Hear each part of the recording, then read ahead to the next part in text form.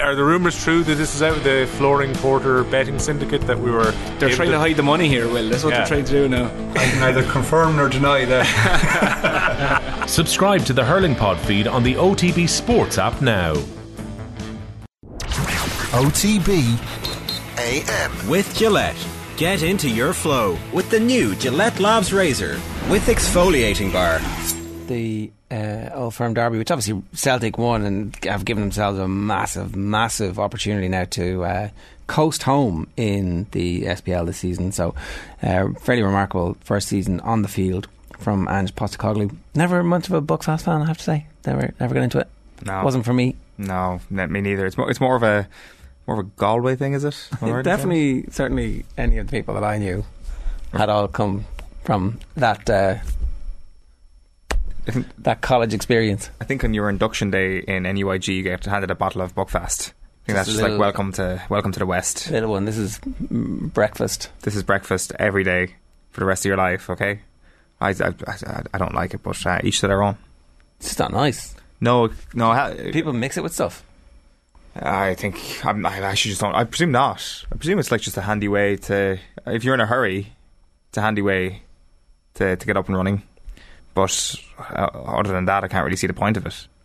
Sweet wine with a bit more alcohol in it. Is that it? Am I right in saying that? Syrupy wine with a bit more alcohol in it? Is that the top line on Buckfast? Syrupy. Maybe we should have a tasting session some morning here. Yes, we should. Myself and Adrian were saying that we should do wine and cheese session on Friday morning. You're more than welcome to join. No, thanks. I've got a radio show to do on Friday evenings. No, it doesn't sound terrible. But yeah, okay. Someday we'll do it.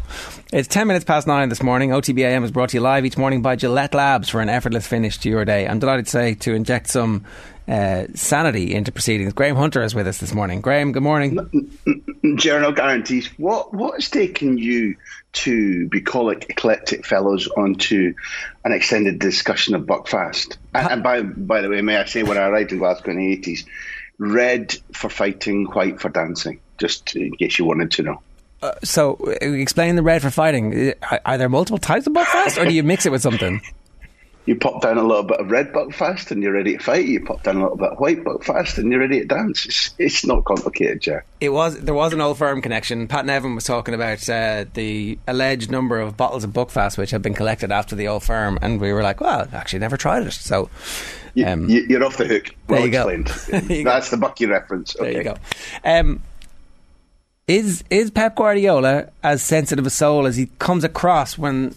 So I'm sure in the press conference he was funny and engaging, and I'm one of the greatest football managers of all time, and you guys who are asking me these questions about my tactics in the Champions League over the last number of years, well, you're not. I am, you're not. And I'm sure he was able to carry that off. In print, reading his comments today, he seems a little bit touchy. He seems a little bit sarcastic. Which ones, Ger? Which comments particularly? Oh, I'm going to play 12th man tomorrow. My tactics are crazy. Ha ha. I suppose that was a partial reference to Bayern Munich doing that against Freiburg, wasn't it? And I think that's why I wanted to hone into your, if we go microscopic on this, you're talking about like, yeah, I overthink it. That's why I've won so much. That's the one, isn't it? Yes. First of all, I think we have truisms or cliches in life that we use because they're true. Give a dog a bad name. So if somebody is branding you or Owen incorrectly, what you gonna do? Give them a big slobbering kiss, accept it, or come out with a bottle of Bucky in your hand fighting? It's got to be the latter, isn't it? If we're being honest, the tone of your show is always a little bit, let's get beyond just the front, provocative nature of the question. If Guardiola was constantly prone for overthinking things, then he wouldn't be where he is, he wouldn't be paid what he is, he wouldn't have won what he's won. I think there are a couple of occasions where he's been obstinate about. First of all, the over-analysis, the super-analysis is what made him. He had a clear brain about how he wanted football to be played from the moment he was boss of the midfield in the Dream Team through going to Italy specifically. And he chose Roma because he wanted to learn how to defend from Capello as his coach. And then from the days forward at Barca B, where he insisted that they spend money that the bosses at Barcelona B were arguing they didn't have on the scouts for his team, all being able to film opponents' matches full pitch, not follow the ball. That was technology which is relatively common in TV studios now, or relatively common, but in 2008 it wasn't. Go onwards. If you talk about the way in which his video analysts gave him package after package after package as the Barcelona manager that won treble in his first season, he would analyse in a deep subterranean room in the Camp Nou, no natural light, no windows, a couple of photos of his family, and he'd be there for hours going, how do I unpick? Now, across his career, that level of analysis has both led him to undo opponents, and it's led him to invent new things in his own teams, not just City, that rivals find hard to cope with. So the overthinking thing as a generic. When the first time I heard Tuchel talking about Pep Guardiola was in an Aspire conference in Berlin when I was there, interviewed Johan Cruyff, and Tuchel gave in English not a masterclass, but a tutorial for about 60 or 70 clubs that were gathered there from around the world together under the auspices of Aspire. And in the previous 7 or 10 days, his Dortmund had played Bayern Munich. And he said one of the worst things about it isn't the budget difference, isn't the quality difference. It's that you come up with an idea of how you want to play against Pep's Bayern. You imagine how Pep's Bayern will play against you, and they might start off the same way. But he said they'll change 4 times tactically within a match. And you're struggling to keep up, and you're wasting valuable time when you should be paying attention to your own team, when you're working out what has he done, how do I combat it? He said it's hell.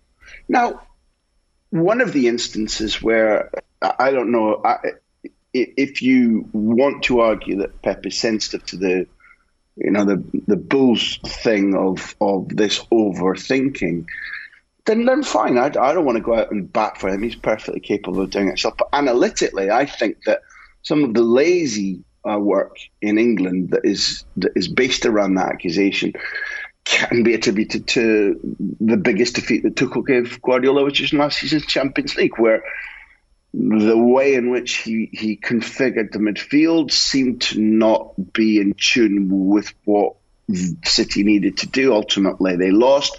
But there's a world-class, I think, Rudiger tackle in the penalty box that prevents a goal. There's a brutal foul in De Bruyne that robs of it, blah, blah, blah, blah, blah, blah. So you won't get me jumping in to go, poor old Pep, leave him alone, which I don't really think was your purpose. But I do think that the phrase, I mean, listen, heaven forbid I ever fulfill one of my little dreams about like suddenly somebody tap me on the shoulder and say, you take over Aberdeen, or you take over, hey, Manchester City, fine. I'd be off the podium and into the press conference dealing out, hooks with the way that we as an industry sometimes treat players and coaches. So I think he was quite restrained, Jar. How about that for the morning? Well, there you go. Is there a pattern that has prevented him from reaching the full potential of the teams over that period of time? Is there anything in, like, it feels like there's been times when he's had the best team and they haven't won the competition. And that's football, and I totally understand that. It's just that it has happened after some of those decisions. Like, I get the point you're making about that game. There are other games over the years where... The only other game that's a big stain that backs your argument is the one where he's played Real Madrid as Bayern Munich coach, and they've lost narrowly 1-0 in the Bernabeu. And he admitted very promptly after the thrashing they took at hands of Gareth Bale and Sergio Ramos in Bavaria, that the players had come to him and said, we think we should play this way. This is how we want to play. And he acceded. That wasn't overthinking. It wasn't his decision. And he blamed himself, not the players. He blamed himself for acceding. They were thrashed at home by Real Madrid. Didn't cope tactically in any way whatsoever. And I would say that's the only other time when you could say, look, Pep, the reality of what you did on the night didn't correspond to the way the analysis should have told you to approach the tie based on your opponent's previous form and the last leg of the tie. And I don't buy that his career is littered with instances where it looks like he's overdone things. And you above all, whether you like his style, whether you like him or not, and what you said, your Tart comment, is something that's echoed to me by people who have to interview him post-match all the time. They think that he is ultra touchy, that he deliberately pretends not to understand, that he'll cough in the middle of a question, or they think that it's a minefield talking to him, which is embarrassing for him because he's the only manager who, in the red mist of a post-match, sometimes loses his temper a little bit. It literally has never been heard of before, ever. No, fair enough. Not by not by Ferguson. Klopp's a terrible loser. But this is pre-match. I suppose that's what makes this interesting. Is he spooked at all by? I think he'd like better quality of questions, Ger. And is that too much to ask? I mean, he should know at this stage. He's been around the game long enough. That ain't going to happen. I go back to my point about give a dog a bad name. You're asking somebody who, although I know him, I've met him socially, I've interviewed him many times, I've had the fortune to watch his teams and try and report well on them. But, I'm not going to go out on the super defensive for him as a person. But I do tell you seriously, I watch our profession, I watch those circumstances, and I often wonder why managers don't completely lose their shit all the time and call out journalists who they think are duds. And, if you're working at an elite level, genuinely an elite level, I don't think anybody would argue that Guardiola has done things with the sport we love that has changed our vista, that has entertained us, that sometimes has left us in shock and awe. Maybe Wembley at 2011 is the hyper example. If you're surrounded by nitwits all the time, you're going to call them out occasionally. You don't think that's fair? No, I do. I think that calling out nitwits is great, and it will make for a great copy as well. It does feel like he's got a big itch that he needs to scratch with this Manchester City team, and they need to win a Champions League for him to consider his period there truly successful by his own standards. I think that's right. And look, before the final last season, I interviewed him, and he talked, and I believe it. And listen, no, I'll tell you first. Begiristain, with whom he played for a chunk of time in the Dream Team and won the Champions League at Wembley in '92. Begiristain, who was his director of football at Barcelona and has helped him hand in hand construct the type of team he wants at City. I interviewed him during one of the last two seasons in their first knockout draw. This is Begiristain.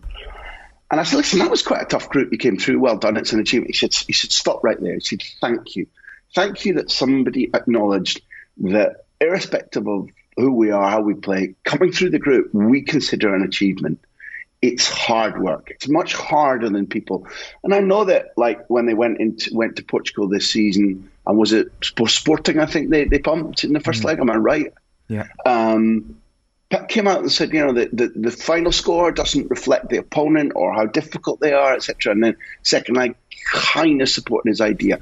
People laugh at Chicky Begiristain or Pep Guardiola when they call certain tasks difficult. People do not believe them because when they cut loose, they're awesome. They're capable of running up 5s and 6s and 7s and 8s. And they have been one of the great teams of the Premier era, one of them. So all I would say to you is that if Pep were answering your original question about the Champions League and the need to win it, I think that's true. I think anybody who denied it would deny the personality of Guardiola, which is excellent, which is win everything all the time. But I also buy into his argument that it isn't always the best team that wins. I do buy into his argument that minor... What did Pep have to do with Llorente handling the ball in the Spurs game and that goal knocking them out? What responsibility did Pep have for that? Zero. What responsibility did Pep have for I think De Bruyne free kick in Paris when they're knocking out PSG on the route to the final, where it's deflected and it goes in at a time when Paris Saint-Germain were really all over City? Nothing. His argument that this is a competition of tiny infinitesimal details on top of how well you build your squad, how well you pick your team, what form you're in, how injuries and suspensions affect you.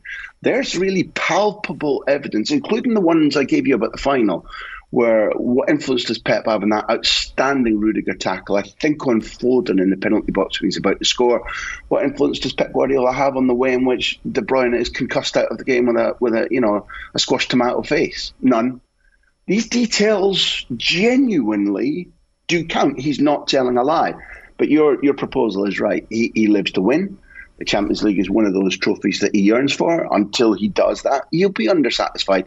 He'll only have done a 96% out of 100 job, which is, I know you're not saying that's awful, but that's what I'm saying he's done so far. It's interesting that if you look at the manager in the opposite technical area tonight, Graham, and across these two legs, and Simeone, who one might rush to say that is tactically on the opposite end of the scale to Pep Guardiola, but the more you read about them, the more you listen to them speak about one another, especially from Pep Guardiola's side, it's just not adoration, but it's respect for one another, the sort of love for resistance that Atletico Madrid have brought over the last couple of years. That's something in particular that Pep Guardiola deeply admires. I agree with you. Remember, they played against each other, excuse me, and as such, learned respect then.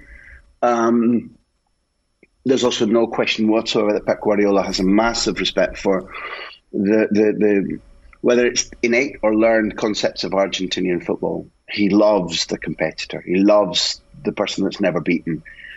Yeah, he loves the man with boots and a computer brain too. I won't deny that. But when Cholo Simeone last knocked Pep Guardiola, and I'm not predicting that Atleti do that this time, in the Champions League, was the semi-final of 2016. There were two extraordinary matches, genuinely extraordinary matches, where, again, tiny details, a missed penalty, I think by Müller, led to Bayern only winning 2-1 at home when Griezmann scored. So Cholo Simeone has inflicted really, really painful defeat on Pep Guardiola, who at Bayern was one goal away from a final in Milan against Real Madrid. How enticing would that have been? Ultimately, it was a beautiful final, and Madrid won again. Cholo Simeone's ideas are the antithesis of Pep. You're right. It's not that Atleti are uncoached, but they're coached in a very monochrome way. It is only about winning. Cholo Simeone doesn't care about how beautiful it is. He doesn't care about whether they're sterile or whether they score 5. He doesn't care. He only cares about winning. Now that's a link to Guardiola, who really only cares about winning too. People forget that. He says it and people ignore it.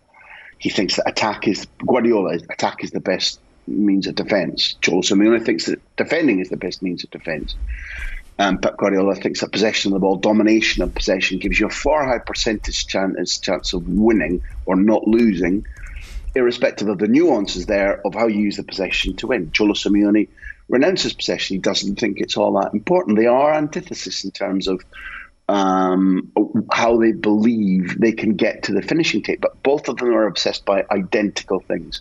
And Ger's point on was about, without using the word obsessed, because Pep would probably hear it and nick across to Dublin, Cholo Simeone's more obsessed probably about winning this Champions League. He's haunted by it. He's a superstitious man.